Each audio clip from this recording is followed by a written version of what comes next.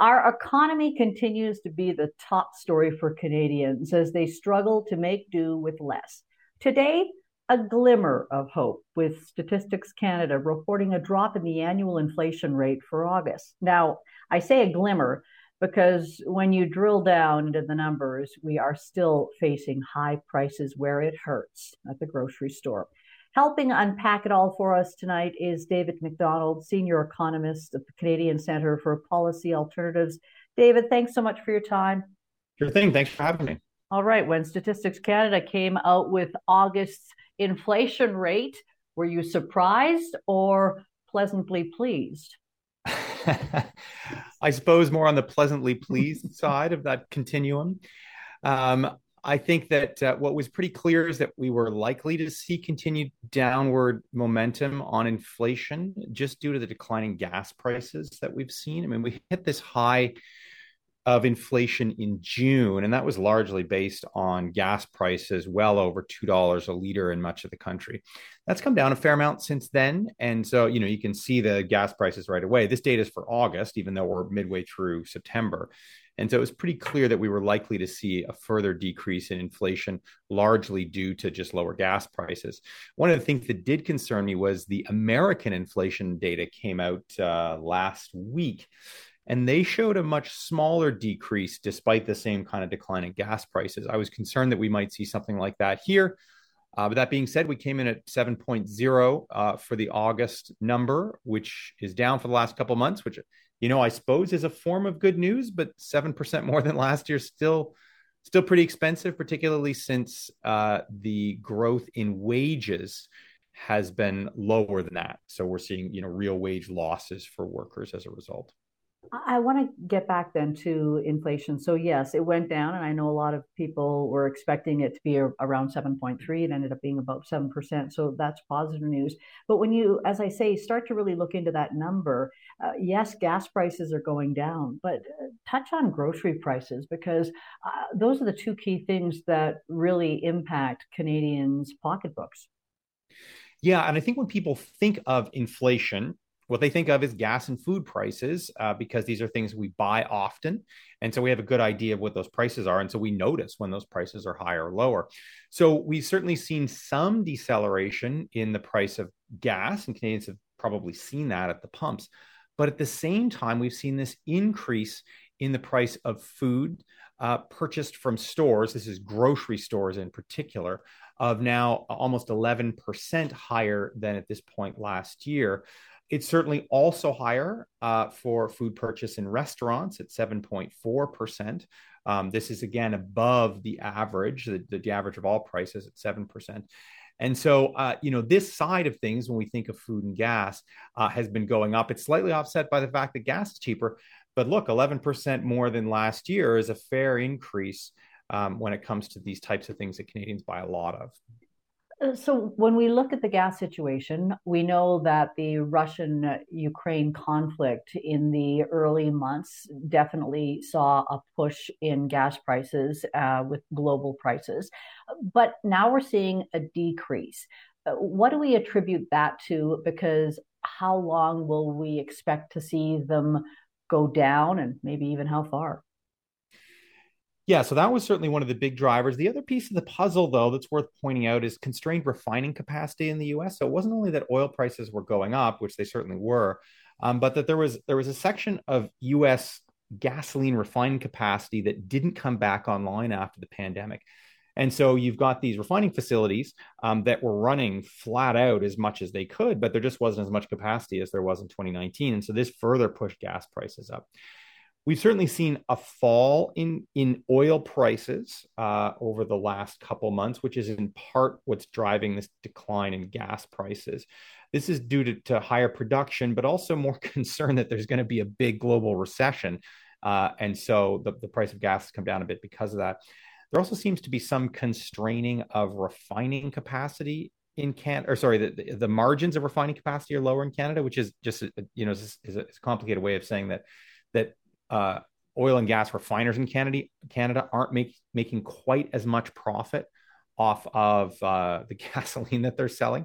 And so that is also being reflected in slightly lower prices, although it's worth pointing out over this entire inflationary period, it's been actually a tremendous time for corporate profits, particularly gasoline refining and the oil and gas industry. I didn't bring you on to be a gas analyst, so apologies if I'm going too far down this road, so to speak. But we are seeing them go down. Have you heard or read how much further? Because a lot of provinces, while they're going down, it's still pretty steep when you're looking at the price at the pump. Well, yeah, I mean, it's worth pointing out here that yes, gasoline prices are down from the increases that we saw in July, where it was 36% higher than the year before. Now we're only at 22% higher than August of last year. So I mean, we're making progress, but it's not to say that this is good news in general. Prices are still quite a bit higher. I mean, I think it's worth pointing out in general that when we talk about the inflation rate, I think people think, oh, prices went up, they're going to come back down to where they were 2019. That is absolutely not what is going to happen. Prices are going to go up. They're not probably going to go up quite as quickly in the coming months compared to a year ago, but they're going to stay for a lot of these cases at these higher levels. My guest this evening is David Macdonald, Senior Economist at Canadian Centre for Policy Alternatives, and we are talking about the economy, focusing mainly on the inflation rate that came out, August's inflation rate year over year, 7%, which is going down, but still pretty high. And David, even touching on negative inflation, we don't want to see that either, do we? We really need this sweet spot that we always hear the Bank of Canada talking about between 1 and 3, ideally around 2%, correct? Yeah, I mean, negative inflation happens when something terrible has happened. Mm-hmm. We'll see it in the middle of a recession. We certainly saw it at the start of the pandemic, on a year-to-year basis. What's interesting this month is we have actually seen prices decline very slightly between July and August. Like we usually look at the annual figures, so we'll compare this August to last August. But you can also look at the figures sort of month to month, and there was a minor decline between July and August. And that's the sort of thing that you do want to see. I mean, we have seen some minor declines over the course of this broader inflationary period. We saw one in December of 2021, and then we saw several over the course of the pandemic on a monthly basis. And so I think what we want to see going forward is a couple more of these minor declines on a monthly basis. But you don't want to see huge falls in prices, because the reason why there's huge falls in prices is a whole bunch of people lost their jobs and they can't buy things anymore. And you definitely don't want to see that. Yeah, and talking about people losing their jobs, you touched on the idea of this whole global recession, that's also impacting where we are seeing, in particular, gas prices going. What are we seeing then as not only Canada, but the rest of the world also tries to deal with what we are facing when it comes to inflation? Yeah, I mean, it really depends on where you are. So certainly the European countries are seeing much higher inflation based on energy prices, but particularly natural gas. And this has to do with Russia cutting off the supply of natural gas to European countries. We're not in that same bind. I mean, we are producers of natural gas. There isn't really an international price of natural gas, despite the fact that prices are a lot higher in Europe than they are here. That affects us to some degree, but it's difficult to ship natural gas. It's much easier to ship things like gasoline or oil. And so you get more of an international price for gasoline and oil. So the situation is a bit different, say, in the UK, where this winter in particular, inflation is going to go through the roof, and it's due to the fact that natural gas prices will likely go through the roof. We're not quite in the same pickle here. The trouble more broadly, though, is that at the same time as we're seeing this high inflation, we're seeing central banks around the world increasing their interest rates in a bid to decrease inflation. So the idea here is that you increase interest rates, everybody's mortgage payments go through the roof, businesses payments on business loans go through the roof, and they just don't have as much money to spend on other things. Maybe you're not going to go out to dinner because your mortgage costs doubled, and when you happen to refinance. And so I think there's large concern in Canada, in the US, and around the world that these big energy shocks in Europe, particularly this winter, as well as these big increases in interest rates, are just going to lead to recessions. The promise, and I think what central banks like the Bank of Canada want, is what's called a soft landing, where you do get a decrease in the inflation rate back down to where you want it, roughly 2%. We're at 7 now, want to get it back down to 2, but do that without a major recession, massive job loss. I think that's pretty optimistic. We've never actually done it historically, going back to the 1960s. There's never been a period where we've gotten inflation back under control without a big recession and a lot of job loss. And this is happening not only here, but in the US and around the world. So I think there's a strong probability that that's the route to lower lower inflation is we get exactly that negative inflation, but we get it because there was massive job loss and a big recession. David, we know the Bank of Canada is set to make another announcement late October. It will be going up again. I mean, all indications are. What are you hearing as far as how high and how painful? Yeah, I mean, at this point, we've seen 3 percentage point increase since we started at 0.25. We're at 3.25 now. This was a fairly rapid sequence of rate increases over the course of 7 months. We haven't seen anything like that kind of speed since the 1990s, and we've never gone into a rate tightening cycle with private sector debt at these levels. And so the last time we saw, a big increase of 3% over the course of 7 months in the 90s, that the private sector debt to GDP was in the 140 range, 140%. We're now at about 225, and so it's just much more private sector debt that's going to get repriced at this new higher interest rate. It does take some time for these interest rate increases to bake themselves into the economy. This is going to be done through things like mortgages, and mortgages, even if you're on a variable rate mortgage, your payments on a monthly basis probably aren't going to change. And, it's pretty unlikely they're going to change. They'll only change when you refinance that mortgage. So people are saying on a 5-year term, they'll refinance, there'll be some people that'll be very unlucky who'll be refinancing right now in September, and they'll get to pay those higher rates.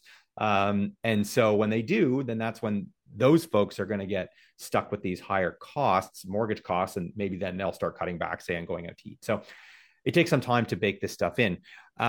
Now, the question is, in the October meeting, where will the bank go? I think it's worth saying that the bank projected inflation at 8.0% over the course of this quarter. We've actually come in below that for the first 2 of those 3 months of this quarter. 7.6 was the rate in July. 7.0 was the rate in August, which we're talking about now. And so it's pretty likely that we'll come in below target on what the bank thought was going to happen on inflation, which I think is positive news. And the bank doesn't necessarily target the headline figure itself of 7.0, which is what we're discussing. They have their own kind of custom versions of the CPI. And all of those fell by at least a small amount if you compare July to August. So things are moving in the right direction. But of course, 7% inflation is not 2% inflation. I think at this point, the bank thinks that over 3% interest rate, which is what we're at 3.25, is going to start taking away from economic growth. It's going to start pushing against economic growth. Below that, it would be neutral, quote unquote. It wouldn't really affect the economy that much. And so, I think at this point, we're probably looking at a 0.5 point increase in the overnight rate. So we'd be up to 3.75 at the end of October. Now I'm not sure how much that's backed by the empirical data, because we're actually coming in a little bit below what the bank thought was going to happen on inflation. But there is this kind of confidence play, which is to say they don't want people to think that they've lost control. And so now it's about what people think is going to happen versus what's actually happening. I think what this means, though, is we're hedging closer to one of my big concerns and what's historically seemed to have always happened, which is that you get out of that neutral range and you get well above it, and then you cause a recession. So I think a 0.5 point is probably likely. We'll also have to see what happens tomorrow. The Federal Reserve tomorrow, the U.S. version of the Bank of Canada, is announcing what they're going to do with their benchmark rate. It looks like it'll be 75 basis points, which would put them roughly on par with where we are. We've actually been ahead of what's happening in the U.S. so far. But if it's more than that, if it's more than 75 basis points, if it's a full point, that might also put some pressure on the Bank of Canada to kind of keep in line with that. So that'll be an important thing to watch as well tomorrow. All great information. David, I really appreciate your time tonight. Thanks for having me.